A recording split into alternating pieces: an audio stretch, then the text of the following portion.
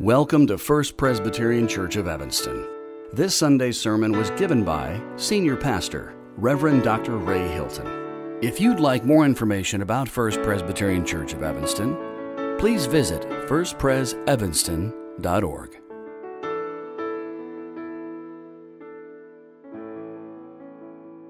So in whatever language you are reading 2 Corinthians 4 this morning, there is great power in these words for us this morning. You know, for the past few Sundays, we have been doing our best to sort of mine from this rich text, encouragement for our church. We've been calling the series Encouragement for a Grace-Filled Church. And again, I want to remind us again why we are reading the Bible in this way. Before the Bible was God's word to us, it was God's word to others. And in this case, it would be for those Christians who were living in Corinth. But we believe that the scripture, though, has what we call timeless truths. And so even though we're not in 51 or 52 AD, we're in 2021 AD, we really believe that the encouragement that is found in these words are for us today. And so I continue to encourage you to read Holy Scripture, because it is through the Scriptures that you and I will know this God who loves us. And it is in the reading of Scripture that we will find great encouragement. So on this World Communion Sunday, where we remember our oneness in Christ, with Christians everywhere, I want to draw your eyes to two slices of bread. And maybe you didn't see the bread, but at the beginning there's a slice of bread, and at the end of the reading there's a slice of bread, and in between is all the vegetables, and maybe no meat, just vegetables. And the message there for us at the beginning and the end is very powerful. And the fact that Paul mentions it twice, he has this beautiful sandwich for us. And he mentions it twice in verse 1 and in verse 16. Do not lose heart. Do not lose your enthusiasm. Do not lose your passion for God's people and God's church. Do not allow your motivation to continue to walk with God be undermined by adversity. Do not quit. Do not quit, First Pres. Do not give up. And you say, well, Pastor, why are you telling us this? Why would Paul tell the church in Corinth that same message? What would cause Christians to lose heart and to give up? Well, again, if you look at the text, and you could see it in the bulletin, you could open up the Bible and see there are so many reasons listed there as to why these events that they were enduring could actually uproot them. And in many ways, when Paul said these words, he was also speaking to himself, because he said, we will not lose heart. We commend ourselves to everyone. We will not lose heart. What are some of the reasons why he's saying that? Well, one clear reason, and you'll see it in a moment, is that the church was enduring what I would call today unethical leadership. The church was enduring persecution. And we in this part of the world we know the word, don't we? But we don't know the experience of what persecution feels like because of your faith.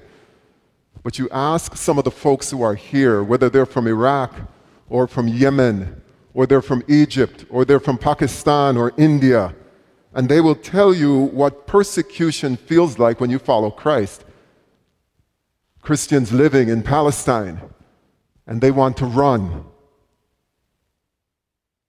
Suffering is another reason why some of us just think, you know what, I'm done. Paul said in a letter that he wrote to some Christians in Ephesus, he says, I pray therefore that you do not lose heart. Same word that he uses in 2 Corinthians 4. I pray that you don't lose heart over my sufferings for you. Now the reason why some people give up, it's because of conflict, and this church knew a lot of conflict.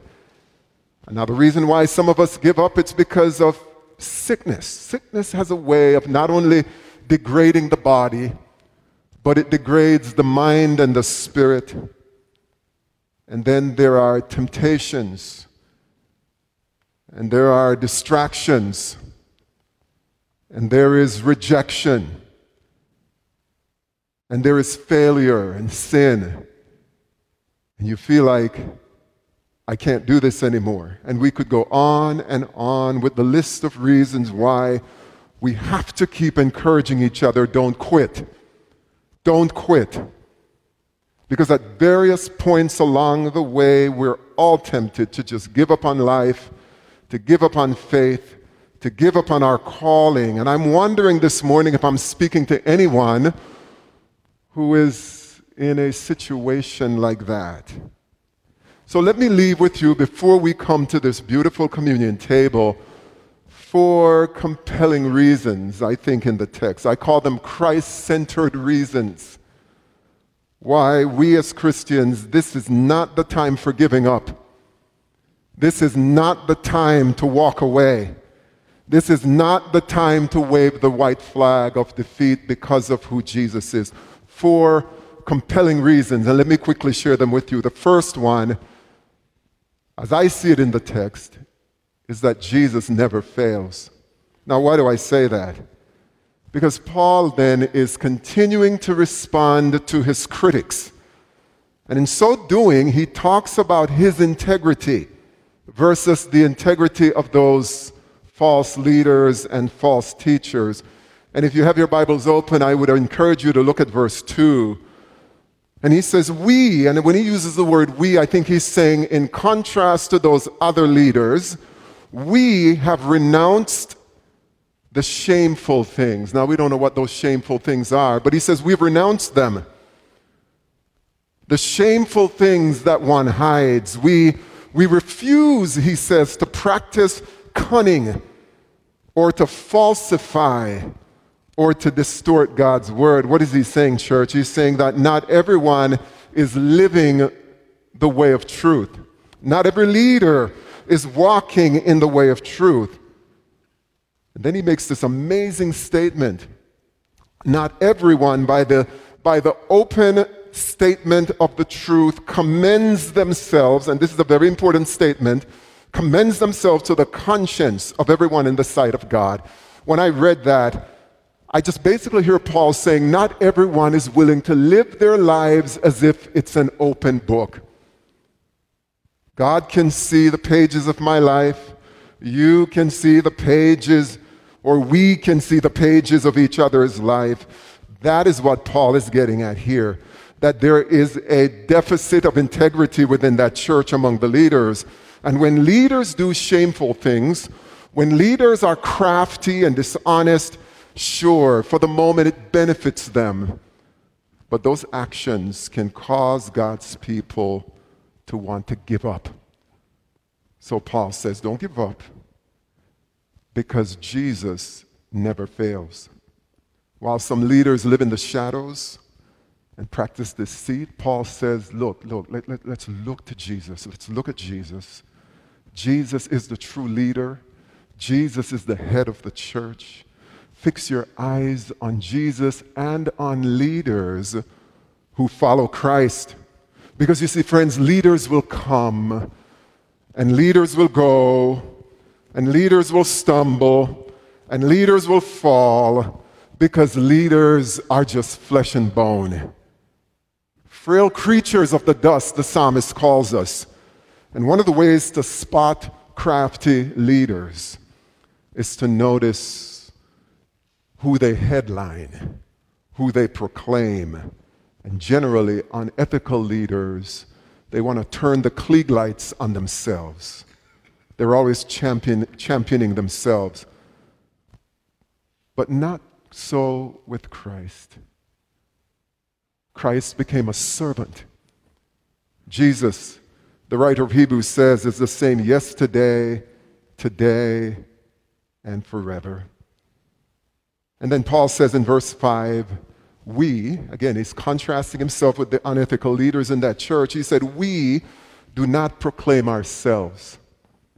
We proclaim Jesus Christ as Lord and ourselves as your slaves. And that's what that word literally means. We are your slaves for Jesus' sake. So he says to them, don't lose heart. Look to Christ.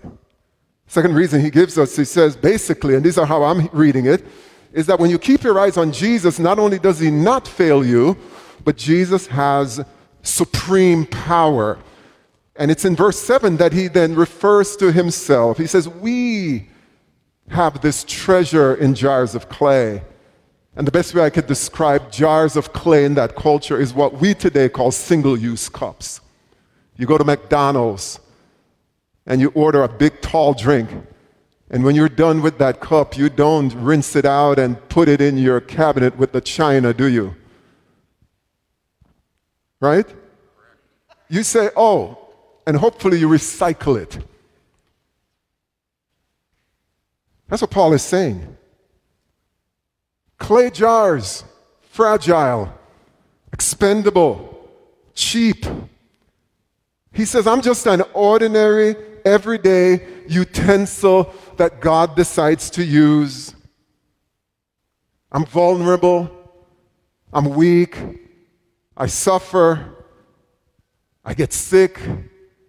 I can die. I will decay.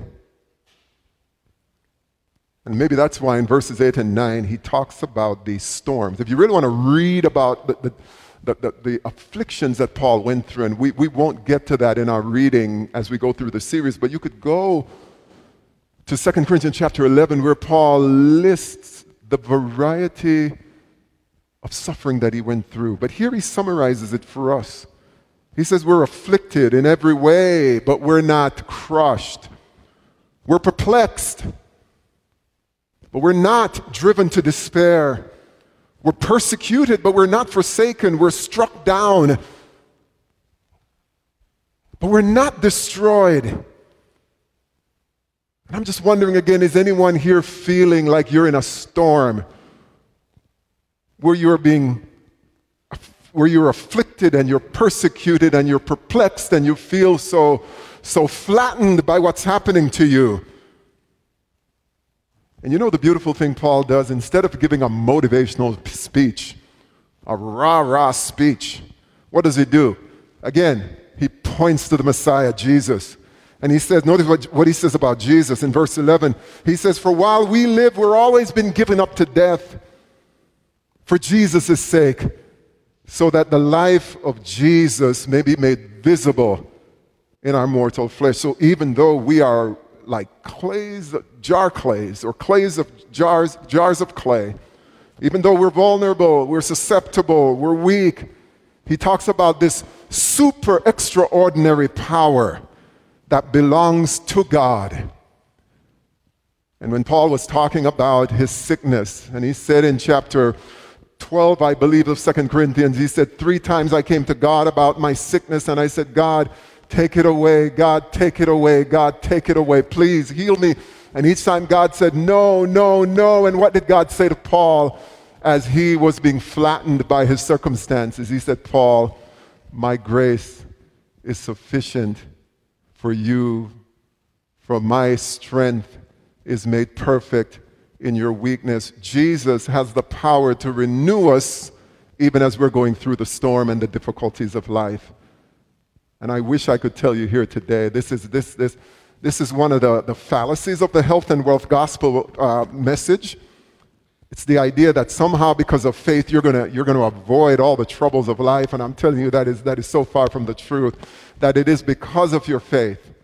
It is because you're seeking to follow Jesus that you and I will suffer in this life. But I want you to remember that Jesus suffered before you and for you, and he has the power to strengthen you as you go through your difficulties. Amen to that. But there's another reason why he says we must look to Jesus when things get hard and we don't quit. It's not only because he doesn't fail. It's not only because he has the power to strengthen us. It's because of what Jesus did with death. Jesus defeated death. Look at verse 14. He says, because we know that the one who raised the Lord Jesus will raise us also with Jesus. And I just love this line. And will bring us with you into his presence. Jesus is not going to forget you. He's going to bring us with him. He's going to plant us in the presence of Christ, in the presence of God. So don't give up. Don't give up. Jesus rose again from the dead. He defeated the greatest enemy. And it's the enemy called death. And if that's true, then notice what he says in verse 14. In verse 13, we have the same spirit of faith. The same spirit of faith that is in accordance with Scripture. And this is a beautiful line.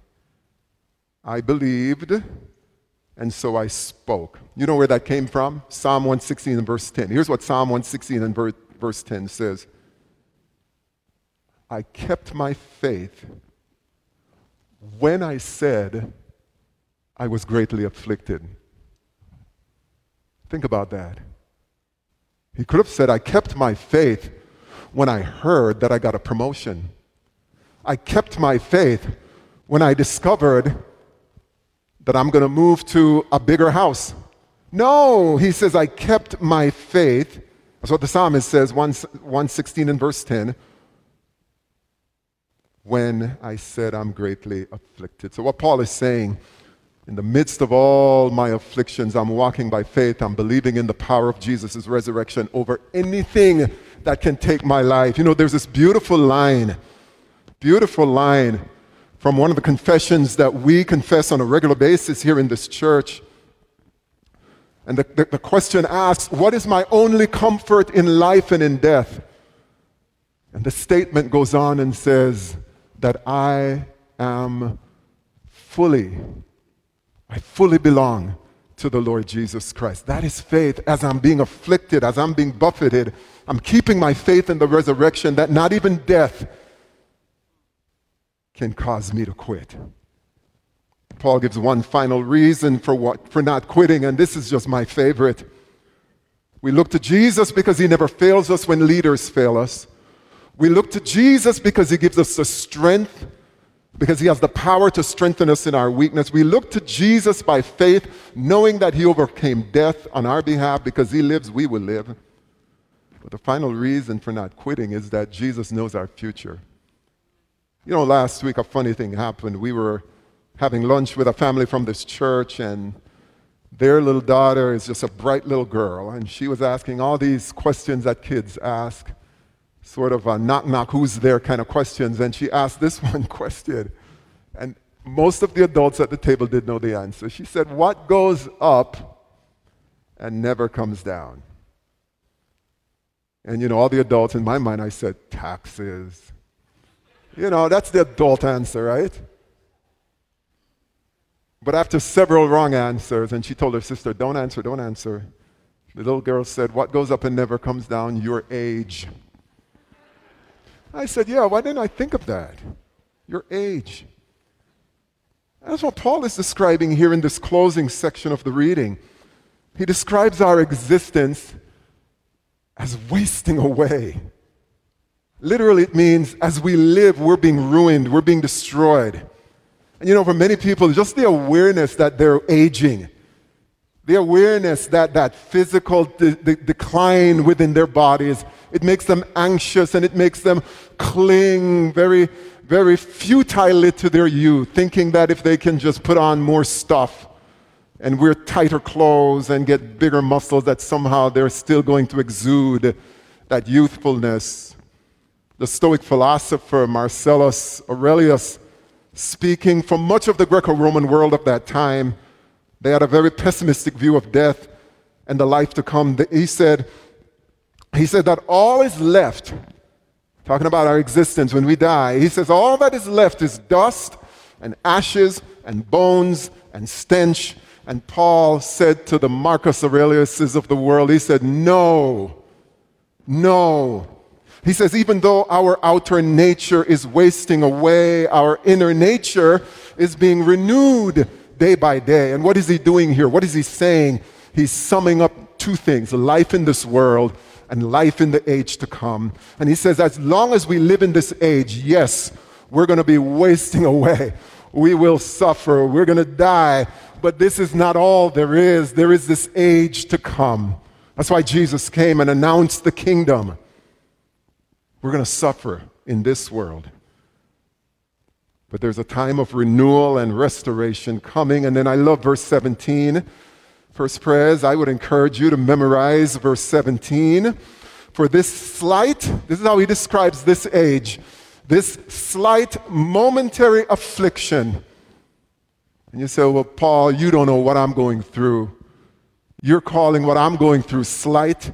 You're calling it momentary. Paul says, yes, my brother, yes, my sister, it is slight. It's momentary, it's not forever. It's preparing us for the age to come, an eternal weight of glory beyond all measure. And he gives the reason why in verse 18, because we look not at what can be seen. And oh my God, help us, because that's where so many of us are. That's the tragedy of this time, right? That our eyes can only see what can be seen. And we must pray, Paul says, don't just focus on what can be seen, but at what cannot be seen. And that's what the writer in Hebrews said of Moses, that he saw that city. Abraham saw that city whose builder and maker is God, and they kept moving forward by faith, because what can be seen is temporary. But what cannot be seen, cannot be seen. God as Father, Son, and Holy Spirit cannot be seen. The souls of our brothers and sisters who have died and joined the church universal cannot be seen. The promises of God that are yet to be fulfilled cannot be seen. Heaven itself cannot be seen. But Paul says,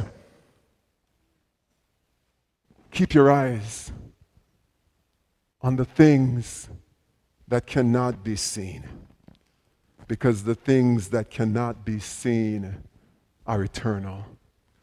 And some of us have inverted it, and all we can see is what we're banking our lives on. And I'm telling you, friends, there's going to be a huge bankruptcy coming at the end when Jesus returns. In Revelation chapter 18, the writer says, fallen, fallen is Babylon. And when you look at the structure of Babylon, you look at the economy, you look at the entertainment, you look at everything about Babylon, and people were scratching their heads in wonder that this whole system has fallen. So that's why we don't quit. And I'm asking and I'm looking for some leaders from First Pres who are not losing heart. I'm looking for some brothers and sisters in this church who say, Pastor, I won't lose heart. I'm looking to Jesus. He's my leader. Not even to Pastor Ray, because he's a bald-headed bundle of failure. No. I'm not trusting in my strength. I'm looking to Jesus to strengthen me. I'm not worried about what's going on around me right now, even if I were to die, because Jesus is going to take me with him. And he knows my future. And it's bright. So as we come to the communion table this morning, let us keep our eyes on Jesus. In the name of the Father, the Son, and the Holy Spirit, and God's people say,